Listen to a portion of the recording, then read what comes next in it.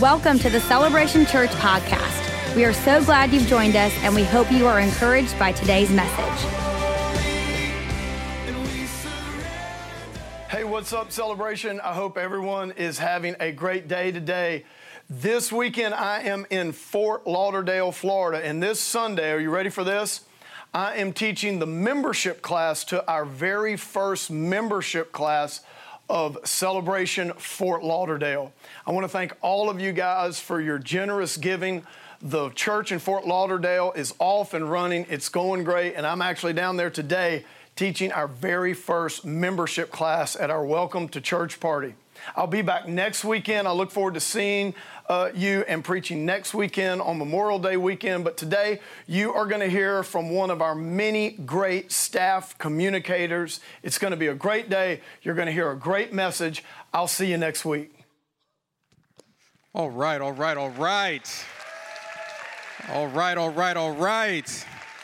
Celebration Church, you guys doing good? That was weak. You guys doing good?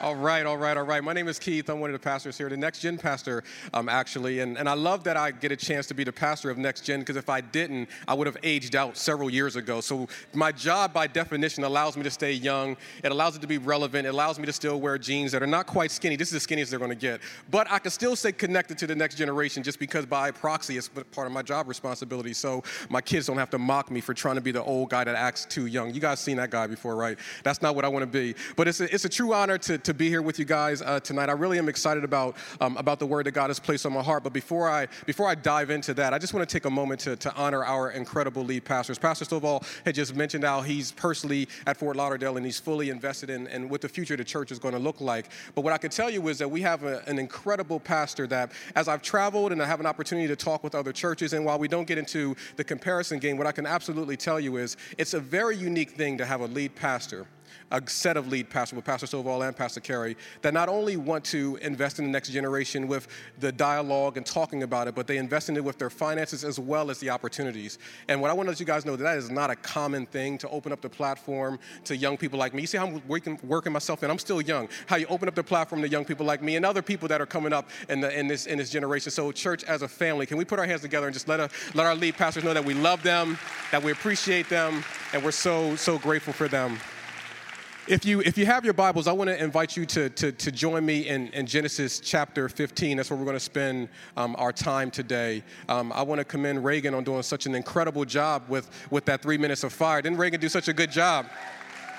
I almost feel like there's nothing else that I need to say, because she was talking about Abram. She was talking about the whole Sarah dynamic, and I'm actually going to be talking about that a little bit. So there was going to be one or two things that's going to happen. I don't have to preach, or I was going to run up and do a Kanye thing, but hey, man, I'm going to let you finish in a minute, but let me finish my message first. Then you can come up after me, but I felt that would be wrong, so I decided to function with honor, because that's the way it's supposed to be done. But before I jump into the text, I want to let you guys in on a rumor that I'd heard. I heard this rumor, and I just need to know if it's accurate, but this is what I heard. I heard that if anybody comes to the Saturday night service, that this is the environment that sets the tone for everything that happens in Celebration Church at all locations. Did I hear that right? That the Saturday night service is where it's at? Is that right?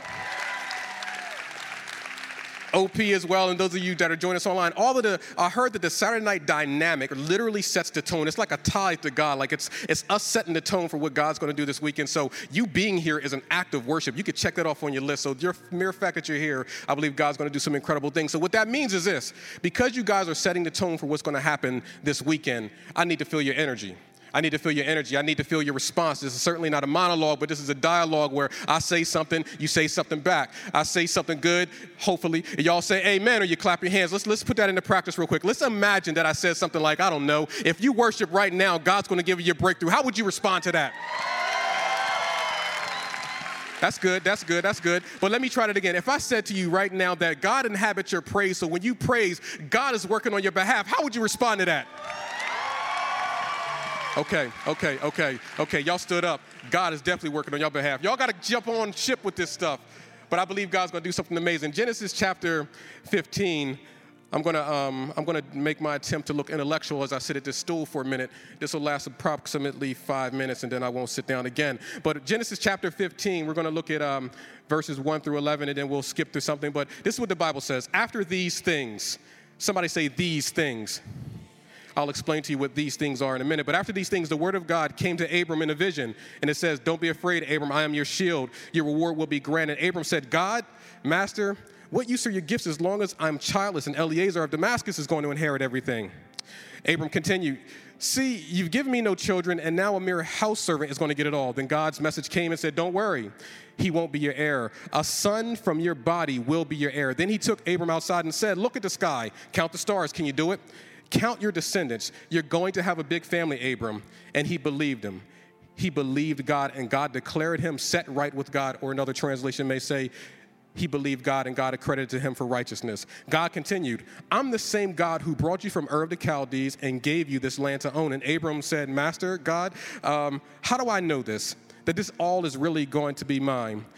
And God said, bring me a heifer.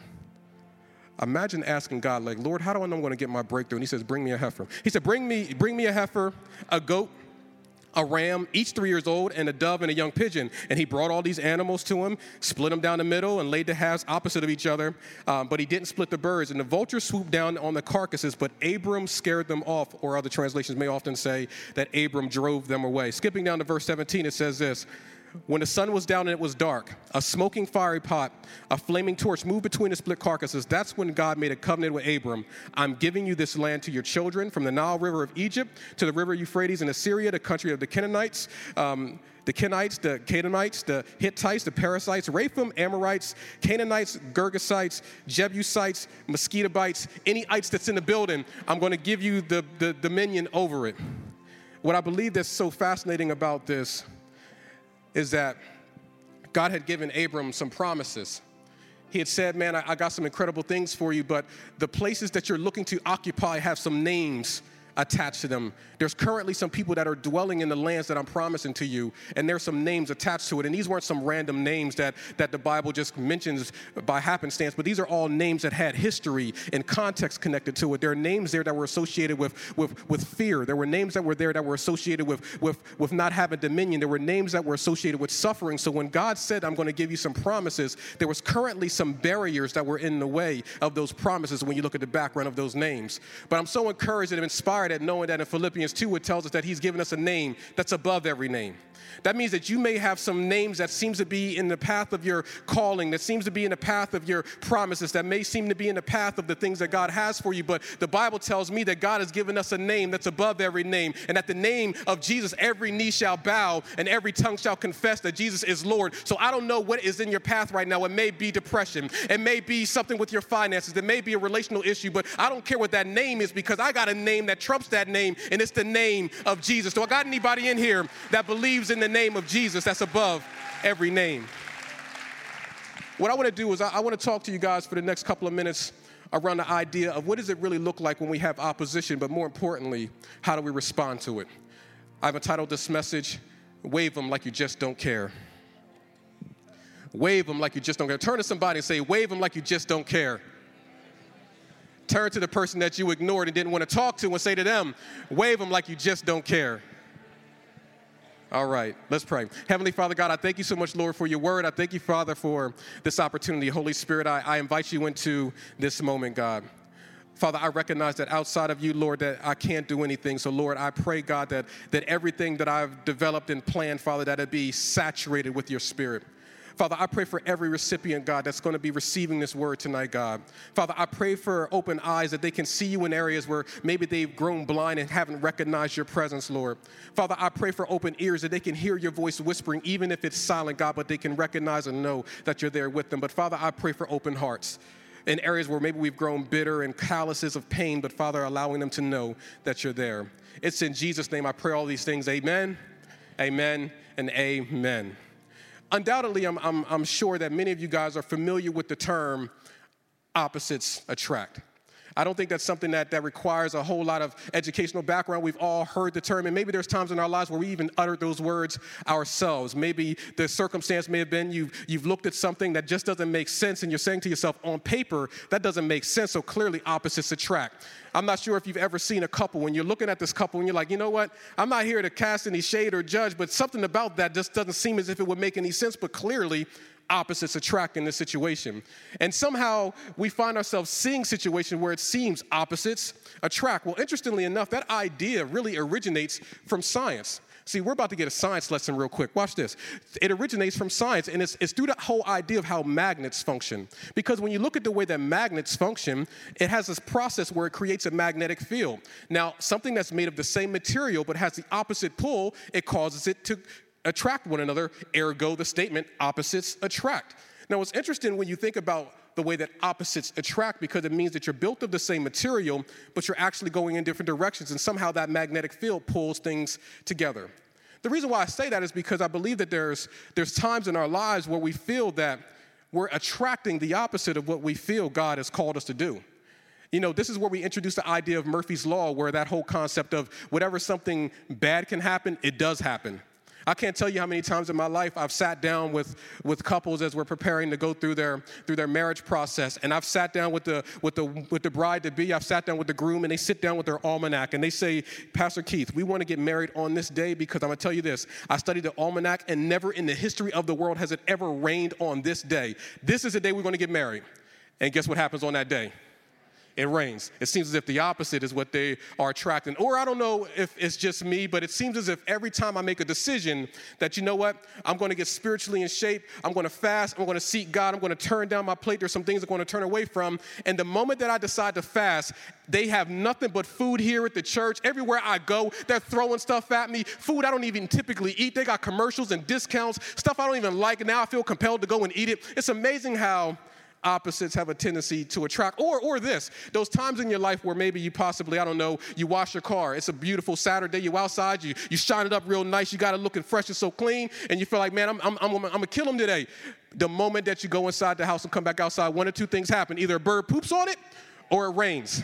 It seems as if the opposites attract. And while some of that stuff seems really minor and small, so to speak, but there's times in our life where it seems that we're magnets of things that are much bigger. I don't know, maybe there's times in your life where maybe you've come to church and you've heard an incredible message, you've been inspired, and you're saying to yourself, I'm dealing with some conflict at work, I'm dealing with some tension, I got some things that's going on in my life, but I'm making a decision that I'm going to put God first in this area. I'm making a decision that I'm going to be the bigger person, only for the person you have opposition with to act even smaller. I don't know what you do with it when you say to yourself that, God, I'm going to put you first in the marriage. And I know that we've had a rough road behind us, but God, I'm going to put you first. I'm going to honor you. I'm going to serve the way that I'm supposed to serve, only for there to seem to be an elevation of even more conflict. I don't know, maybe there's been times in your life where maybe you made a decision and said, I'm going to honestly serve and I'm going to give to God. This is the first time in my life that I'm going to tithe and I'm going to be faithful to it. But when you've tithed, it seems as if that's when you get the flat tire. That's when you get some opposition, and it seems as if there's moments in our lives where we attract the opposite of what we feel that God has called us or ordained us to do. I mention all this because that's exactly what I see in the life of Abram. You see, we're introduced to Abram in Genesis chapter 11, and at that time, there's not a whole lot of context that's given to Abram, with the exception of the fact that he's raised pretty much in a paganistic family. So by Genesis 12, we find that God identifies Abram and says, man, I want to use you to do something so significant, it's beyond all that you can ask or think. I want you to simply step out, to trust me, and allow me to use your life to have significance that'll echo on for years. In fact, your obedience will populate heaven. Man, that sounds like a weighty thing. To be identified, pulled out, and say that God wants to use your life for something so significant that he can't even articulate it, but he says, but this is what I want to tell you. You're going to be blessed. You're going to be the father of nations. You're going to do some incredible things. I just need you to trust me and get up and walk. And what does Abram do? He does it. And just his obedience in that, he literally becomes the father of faith as we know him. And now that's how we get the idea of that when you believe God, that puts you in the right place with him. That's beautiful. Abram's the architect of that. But this is what I want you to recognize. The moment that Abram said yes to God, everything that God said that he was going to do in his life, he immediately felt opposition in that direct area. Watch this. When Abram hears the word that God says that I'm going to give you a land that's going to be so prosperous, it's going to be an incredible environment for you and your family, your kids, and all that type of stuff. Immediately when Abram steps out, he walks away from his place of comfort, and he doesn't even have a home. He's attracting the opposite. God said, I'm going to give you a sense of stability, but Abram is now wandering around trying to find a place where he can go, where he's not going to face death or get killed. Or maybe it's the part where Abram says, where God speaks to Abram and says, man, I'm going to do something amazing in your life, and you're going to have an incredible family, and you're going to have kids, and your name is going to be great. Meanwhile, he can't even get along with his nephew Lot, and they have to separate in order to keep the peace. God said that your family's going to be blessed, but it seems as if I have so much conflict that I can't even dwell with one of my family members. It seems as if I'm attracting the opposite. And let's just talk about it for a minute. But God said that he's going to have a child, but Abram's 75 at this point. Viagra wasn't working back then. So what is Abram's mechanism in order for him to reproduce? He thought he was going to have to adopt. Now, it seems as if God had given Abram some very strong promises, but he was attracting all of the opposite as he began his journey with God. So in the text where it says that after these things, Abram had encountered all of these things, but in addition to that, he had just overcame a battle where he had to rescue his nephew from a place of complete bondage. Now it's after these things, we find ourselves right smack dab in the middle of our narrative. And what the Bible says is that after these things, the word of the Lord came to Abram. I want you to recognize this. It's after he faced these oppositions. It's after he dealt with the one thing after another, after it seemed as if he attracted one thing after another. It's after these things, he still positioned himself in a place where he could hear the word of the Lord.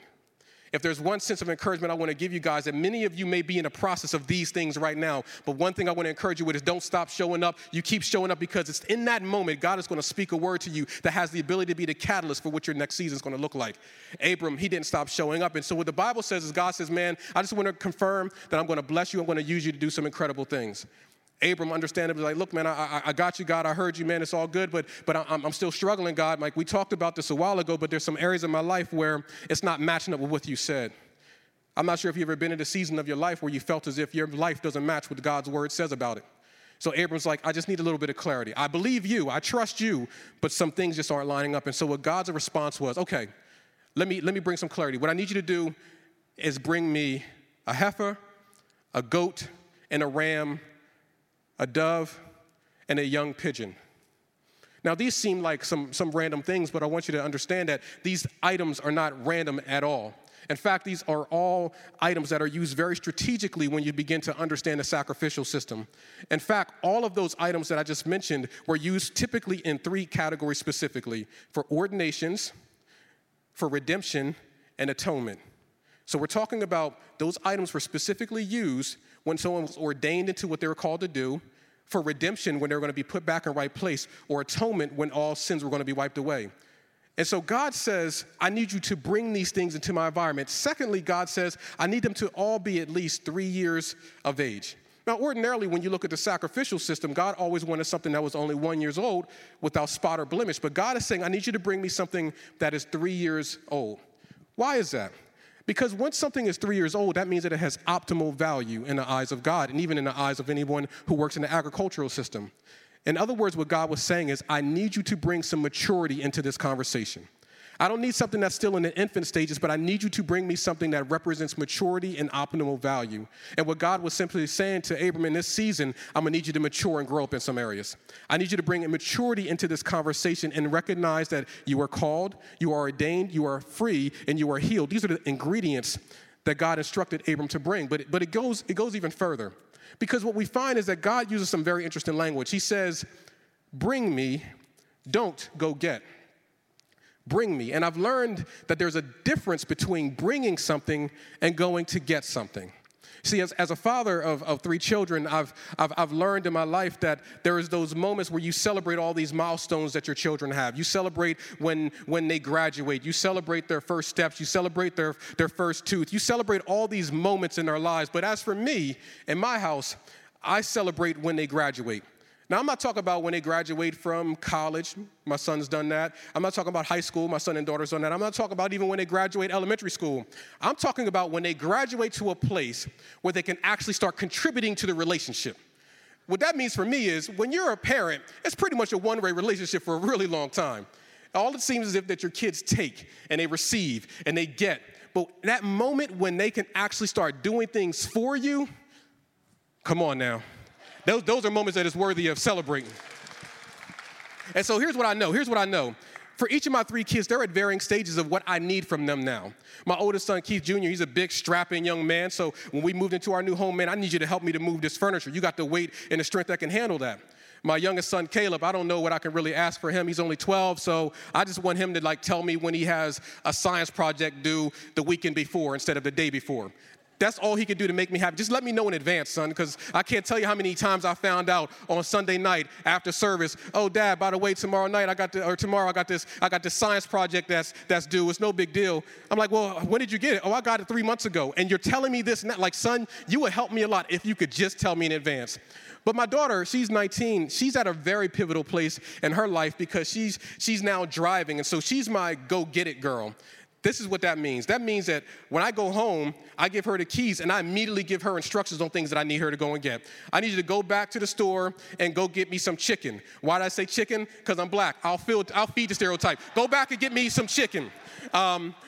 There's times in my life I'll ride past the store just to go send her to do some things, just so that she understands what it's like to contribute. And understandably so. She's a feisty young lady. She's looking at me and saying, Dad, are you serious? Do you really want me to go back by the place you just rode by to go get you something? I'm like, you know what? I'm about as serious as those many nights where I had to get up and go get you some medicine because you couldn't do it for yourself. I'm about as serious as that time when you needed me to go get you something to eat and I did that. I'm also about as serious as that time when you wanted me to leave work. I had to go home, pick up another shoe because you were wearing two of the opposite shoes, drive 45 minutes to your school to make sure that you didn't get made fun of. I'm about as serious as that. Do you have any more questions? You can clearly see that I'm working through some bitterness and some unforgiveness.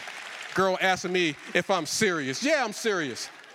So I remember this one time in particular, I said to her, hey, Dinner, I want you to go and bring me a soda.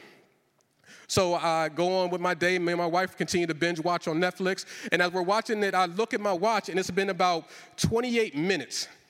Now, my house ain't that big. So I'm starting to get to the place where I'm like, this girl is being disrespectful. I told her to bring me my soda 28 minutes ago, and I still am not being refreshed by my beverage. When she comes up here, I'm going to go off. So she comes upstairs, and I look at her, and she's all happy-go-lucky. She got it all iced up, got the proper ratio in there. I train up a child the right way it should be. You don't want to have too much in there. You don't want to spill it. So I told her to make sure she brings me the right amount, but when she brings it in, I sit up, real father-like. I'm like, listen, girl. When I tell you to do something, you need to do it immediately. I ain't playing no games with you. I wouldn't play no games. When I do everything you'd ask me to do, I need you to bring it to me immediately. And she's like, Dad, I had to go to the store and get it. You ever had those moments where you like spaz out on your kids and then they like say something to you and you're like, oh man, my bad. So what you do if you're in my household, I'm like, you know what? There's probably something you did that I didn't yell at you for, so just put it on that because I ain't saying sorry. I'm not doing that. I'm not going to lose my credibility. But what occurred to me was that she had left the house to go and get the beverage, but what she didn't realize is that I had already went to the grocery store earlier, and so I had already bought the soda. It was in the pantry, but she didn't even bother to look, so she immediately left the house to go and get it as opposed to just looking where we were because she thought she had to go get it instead of bringing it to me. And what I truly believe that there's times in our lives as Christians, we believe that we have to go get our freedom. We have to go get our breakthrough. We have to go outside of the house in order for us to get the things that God has for us. But if we only understood what the sacrifice of Christ really meant, everything you need as it relates to life and godliness has been provided when Jesus said it is finished. We don't have to go somewhere to get our breakthrough. We don't have to go somewhere to get our miracle. We don't have to go somewhere to get our freedom. All the ingredients for your miracle are already in your inventory. All you need to do is reposition yourself and allow yourself to see the things that God already has established for you. What the enemy loves to do is he loves to reposition things in the pantry of purpose so that you can't see the freedom and everything that God has for you. So when you glance in there, you often see unforgiveness, you see bitterness, you see rejection. But if we can just elevate ourselves on the finished work of Jesus at the cross, we can begin to remove unforgiveness and put it at the foot of the cross. We can remove the bitterness and put it at the foot of the cross. And now I can see freedom. Now I can see healing. Now I can see my breakthrough. But it's just a matter of removing the things that the enemy has tried to place on our way to distract us from the things that God has given us. The ingredients for your miracle are already in your inventory, but sometimes we just have to reposition the things that the enemy tries to bring in to distract us. You see, Abram was told to bring these things because he already had these things. He didn't have to go out and try to find those items. They were already a part of his inventory. So now that Abram has brought these things into the environment that God has called him to bring it into, God then says, I need you to cut them down the middle. This is very brutal. Because when I begin to think about the fact that there was no euthanasia back then, that we have these animals lined up, and Peter would have been really upset because they would have just watched these animals get slaughtered, but Abram is cutting them down the middle. I can imagine the blood, the sound, the discomfort, the mess that it's creating, but this is what God has asked Abram to do. Game of Thrones got nothing on the Old Testament. It was brutal as Abram was cutting through the sinews, and I can imagine that he saw some heart stuff. He saw some internal gut stuff. He's seen these things, and he begins to separate them, and he sees that there's a mess that's all in the midst of it. And while I believe that this is an image of us bringing our things to God, but also I believe there's this moment where God is asking us, first and foremost, I need you to anchor yourself in the identity that I've given you. But then secondly, what I need you to do is put your hands to work. There's those moments in our lives where God is asking us, I need you to cut some things out of your life in order for you to get the clarity that I have for your purpose. What is it that God is instructing you to cut? I believe that there are 3 things specifically that we can perform spiritual surgery that will absolutely bring us healing and freedom. I believe the first thing is amputation. Matthew 5:30 simply tells us this way: if your right hand causes you to sin, cut it off. There are certain things in our life we don't got to pray about, we don't got to fast about, we don't got to wait for God to speak on. We know that God has already spoken and said, it's time for you just to cut that off. I believe the other thing that we need to do in order for us to surgically get freedom in our lives is limitation. We look at Hebrews 12, and the Bible tells us that we lay aside every sin and weight that easily besets us. This is what that means. Every sin is a weight, but every weight isn't a sin. Every sin is a weight, but every weight isn't a sin. This is what that means. What that means is that there are things in your life that may not be a sin, but if we're not careful with it, it can absolutely cause us to lose focus. Perfect example of this would be social media. Social media, there's nothing wrong with it. However, if we find ourselves so saturated in social media and we're stalking our ex's Facebook page and their Instagram posts, and it's keeping us from moving on because we're watching what everybody else is doing, that means that you probably need to limit your exposure to that so that you can actually begin to walk in healing and freedom. Sometimes we have to lay aside those things that's causing us to lose focus. But the last thing I believe that God wants us to do in the context of us really surgically getting freedom in our life, spiritually speaking, is I believe that there is the process of mortification. Paul tells us to mortify the members of our bodies or to put our bodies to death. Here's what that means. That typically is associated with internal heart issues. You know in the Bible where it says for us to guard our hearts because from it flows the issues of life? Well, one of the things that I've learned in my life that it's not like I can just snap my finger and all of a sudden I forgive everyone. But what I've learned is if I can just begin to limit the blood flow of the things that fuel unforgiveness, then I learned that will eventually die off. So what mortification is, it simply means tying off the access of something so that it eventually withers off and dies and goes away. What are the things that God is asking you to cut off? What are the things that God is asking you to cut back on, but what are the things that he's asking you to cut out? Because I believe that a lot of times the bondage that we experience is associated with our inability to perform the surgery that he's asking us to do. What Abram does is he performs a surgery and he cuts these things in half. And what the Bible says is now that this has been cut in half, interestingly enough, the Bible says that birds of prey or vultures came down. Here's the thing about vultures that you need to understand. They're attracted to death. They love the aroma of death. In fact, they can sense it. And so I want you to see something here. The thing that Abram had laid out to give to God, the enemy swooped in on. Have you ever laid a portion of something out to God and it seems as if the very thing that you laid out seems to be attracting the enemy? It seems as if the enemy is now attracted to your marriage because you laid it out and said that we're going to live a God-first marriage. It seems as if the enemy is attracted to your finances because you've decided you're going to lay out your finances and give it to God. Here's why. Because whenever we lay our lives down, Paul says that we die daily. It's the process of us dying to ourselves, but the enemy is attracted to the aroma of our sacrifice. But what the Bible says is that Abram wasn't content with that because it says that he drove them away or he scared them off. I want to let you know that the enemy may be attracted to your sacrifice, but your worship keeps the enemy from getting comfortable. It keeps the enemy from getting to a place where he's content and being able to pick away at the things that God has given you. Here, you know what? I've learned as I travel quite a bit that there's certain things that just make me feel completely uncomfortable when I travel. And one of those things is crying babies on a plane. I love the babies. I love kids. But all of us know that moment when you're sitting on a plane and you're watching people load up and you see the mom with the crying baby, like, oh, God, if you really love me, if you really have any calling on my life whatsoever, you will make sure that this baby is not crying this entire flight, because I've learned that it's incredibly hard to get comfortable when you have something crying in your ear nonstop. I mean, we're already up 35,000 feet. We're already going to be on this flight for more than 8 hours. Like, Lord, can you just cut a brother a break? Can I just make sure that this baby gets some Benadryl, some NyQuil, whatever you need to do to put this baby out so that I don't have to deal with the sound of it. But the truth of the matter is, I believe that our worship is the crying baby in the ears of the enemy.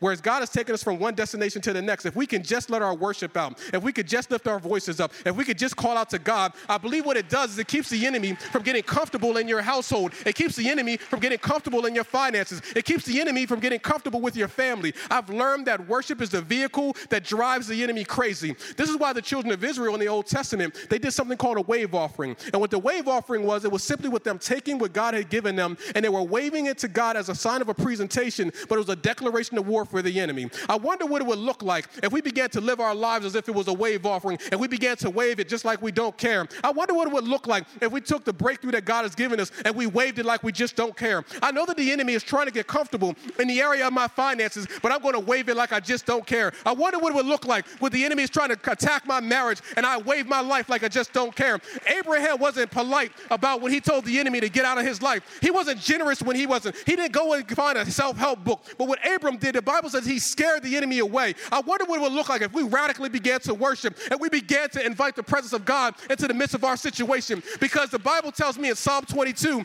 that God inhabits the praises of his people. That means that the moment that I begin to praise, it's an invitation for God to get involved, and it ceases to be my problem, and now it means that God is going before me. When I begin to worship and praise, even when the enemy is getting comfortable in my situation, my worship is the thing that drives the enemy away, because now God is moving on my behalf. I wonder how many things in our lives are we trying to move in our own strength, but we need to invite God into the midst of this situation. The enemy may be swooping in on the areas of your sacrifice, but your worship will drive him away. I wonder what it would look like if we really began to worship like we just don't care. I don't care what my friends say. I don't care what my mama say. I don't care what my neighbor says. I'm going to live a life where I'm going to worship like I just don't care. I'm going to give like I just don't care. I'm going to serve like I just don't care. I'm going to continue to seek God like I just don't care, because I refuse to allow the enemy to get comfortable in the midst of my situation.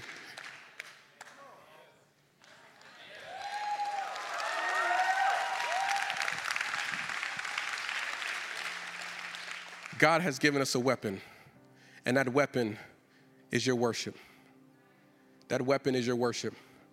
I want you to catch this visual. Abram had some questions, and after he answered those questions, he said, God, I just need to get some clarity. And God said, okay, here's how you're going to know that I'm with you. First and foremost, I need you to grow up in this season. I need you to get mature and anchor yourself in the identity that I've called you to walk in. The second thing I need you to do is put your hands to work. I need you to personally get involved and cut some things out of your life. The third thing I need you to do is worship and invite me into that situation. But after Abram does all of these things, the Bible tells us in verse 17 that it gets dark. When you look at other translations, it says it gets terrifyingly dark. It gets so dark that it's kind of like that outer darkness, that discomfort darkness.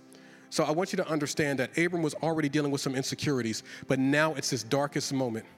But interestingly enough, it says that now that it's in his darkest moments, Abram is in this place where there's these carcasses all around him, where there's blood and mess and guts all around him. So it's dark and it's messy, but that's when God shows up.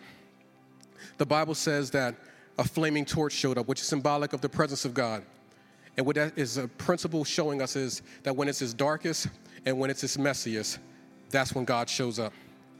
You may be in a dark and messy season right now, but I assure you, that is not something that is repelling God, but it's actually compelling God to get involved in your situation as long as we respond with maturity, with our personal involvement, and with our worship. With every head bowed and with every eye closed, I simply want to ask 2 questions. Maybe you're in here today and you would say, Keith, there's a couple of areas in my life that I want God to get involved in. I see that there's some areas of my life where I've decided that I wanted to sacrifice and give it to God, but I've noticed that the enemy seems to be swooping in and trying to pick away at my sacrifice. The sacrifice of me serving my clock and my timing at work is being manipulated, or maybe there's some other areas with your finances where you trusted God with your giving, but now it seems as if your finances are under attack. It could be a multitude of things, but what I can tell you is God is with you. But if you're in here tonight and you would say, Keith, yes, there's some areas of my life that I need God to get involved in, I want to pray for you. I just want you to signify it by raising the hand on the count of 3. 1, 2, 3. Amen, amen, amen, amen. God bless you guys. Hands up everywhere. You can go ahead and put those hands down. My second question is simply this. Maybe you're in here tonight and you would say, Keith, I don't have a relationship with Jesus. Maybe you did in the past, but if you were honest with yourself, you would just simply know that you would qualify yourself as a person whose relationship with God is not where you would like it to be. It doesn't mean that you're a Christian or not a Christian. That means different things, but what we're saying is it simply means that you're away from God, but you know that today is a day of salvation. Much like Abram, it doesn't mean that you got it all figured out, but it simply means that you know that you need to say yes to God. I don't want you to leave here without responding to the truth of God's word, that he loves you and that he's with you. If you're in here today and you want to respond to this message, you want to respond and say yes to Jesus, I just want you to signify it by raising a hand. I just want to pray for you where you are. Amen, amen, amen, amen. Put them up high. Those are for God. It's not for me. Amen, amen, amen. God bless you guys. Church, can we put our hands together for those who have responded to God's compelling? In a moment, the worship team is going to lead us in worship. But what I want us to do, I want us all to stand on our feet as symbolic of standing on the Word of God. And as they lead us in worship, I want this to be a moment where we worship like we just don't care. We're not concerned about whether we have the right octave or the right pitch, but this is that moment where we want to worship and give it to God. What I want to do, though, is I want to pray for you guys. For those of you that are saying yes to Jesus, I want all of us as a family to repeat this prayer with me. And then after that, I'm going to pray for you. We're going to worship, and God's going to do some amazing things in your life. But as a family, can you all repeat this after me? Lord Jesus, I give you my life. I say yes to you. Fill me with your spirit. I believe that you died on the cross and that you rose from the dead. And because of that, I am saved. I will worship like I just don't care. Let me pray for you. Heavenly Father, God, I thank you for your people. God, I pray in the name of Jesus, Father, that you bless every single person under the sound of my voice, whether they're watching online at the Orange Park campus or in this environment right now. Father, I pray for healing and breakthroughs in the name of Jesus. For those who are dealing with opposition in every area of their life, God, I pray that your worship is an invitation for you to get involved and to move on their behalf. Father, I pray for freedom. I pray for miracles. I pray for healing in the name of Jesus. Father, I pray for chains to be broken, God, that we realize that we don't have to go out and find freedom, Lord God, but it is available to us because it's already in our inventory. You've given us everything we need as it relates to life and godliness. Allow us to access it from the pantry of purpose and begin to put it into play. Father, I pray by the power of your word, God, in the name of Jesus, the name that's above every opposition and every struggle that we may be facing. I pray for deliverance. I pray for miracles. I pray for breakthroughs. I pray for healing. I pray for families. I pray for finances. I pray for resources. I pray for everything that the enemy is trying to take. And it's in Jesus' name we pray. Amen and amen. Thank you for tuning in to today's podcast. For more information about Celebration Church or to get in touch with us, please visit celebration.org.